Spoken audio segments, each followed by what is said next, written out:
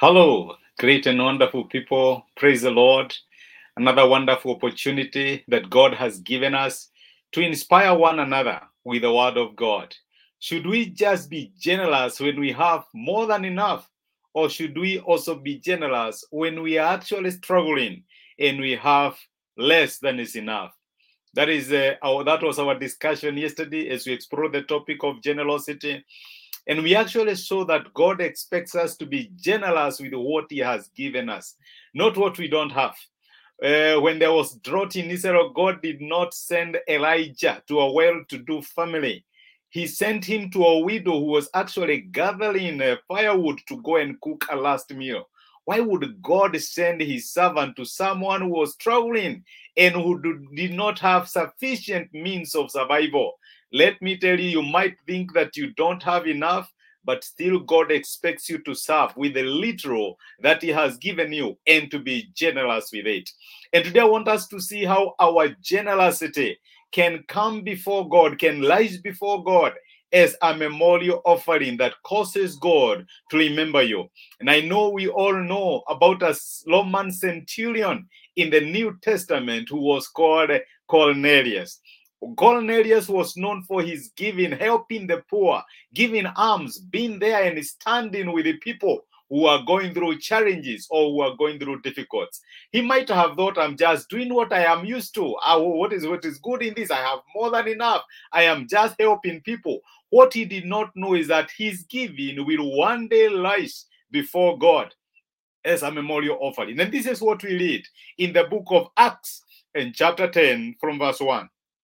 There was a certain man in Caesarea called Cornelius, a centurion of what was called the Italian regiment, a devout man and one who feared God with all his household, who gave alms generously to the people and he prayed to God always. About the ninth hour of the day, he saw clearly in a vision an angel of God coming in and saying to him, Cornelius. And when he observed him, he was afraid and said, What is it, Lord? So he said to him, Your prayers and your alms have come up for a memorial before God. Oh, yes. Cornelius was very good in helping people. He would give people maybe without expecting anything in return. What he did not know is that the moment you touch a fellow mankind, you actually touch people that are created in the image of God. And then somebody said it, when you touch people, you touch the pupil of God's eye. God did not have a choice but to respond to Cornelius' generosity.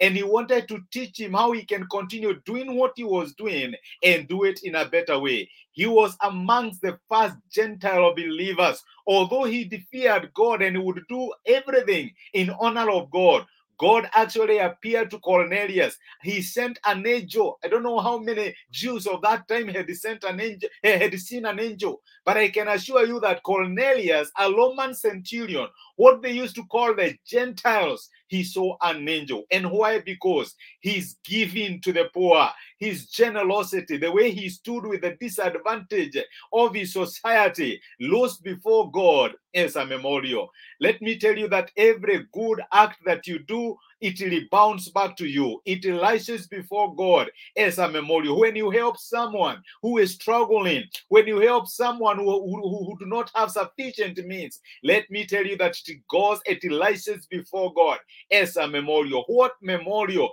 could God remember about you today? How could God come through for you in a given area because of the good that you have done in honoring His name? How could your generosity speak on your behalf today before God? God remembered Cornelius not because maybe he was the best Christian of his time, not because of anything, but because he touched God's heart through his giving. And that is what the angel is telling Cornelius. Your generosity, you are what you are giving has come up before God as a memorial. A memorial offering is something that God can remember you for because of something good that you did. And it is my prayer, my brother and my sister, that as we continue talking talking about generosity and seeking how we can honor God through our generosity that you are giving, the people that you touch, the people that you are generous to, the people that you open your hands to,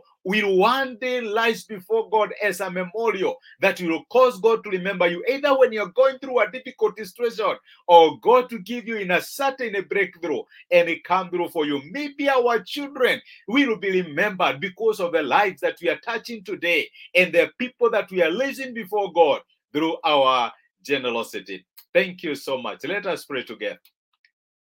Lord, we are grateful because of speaking to us and encouraging us through your word, that our generosity can rise before you as a memorial offering.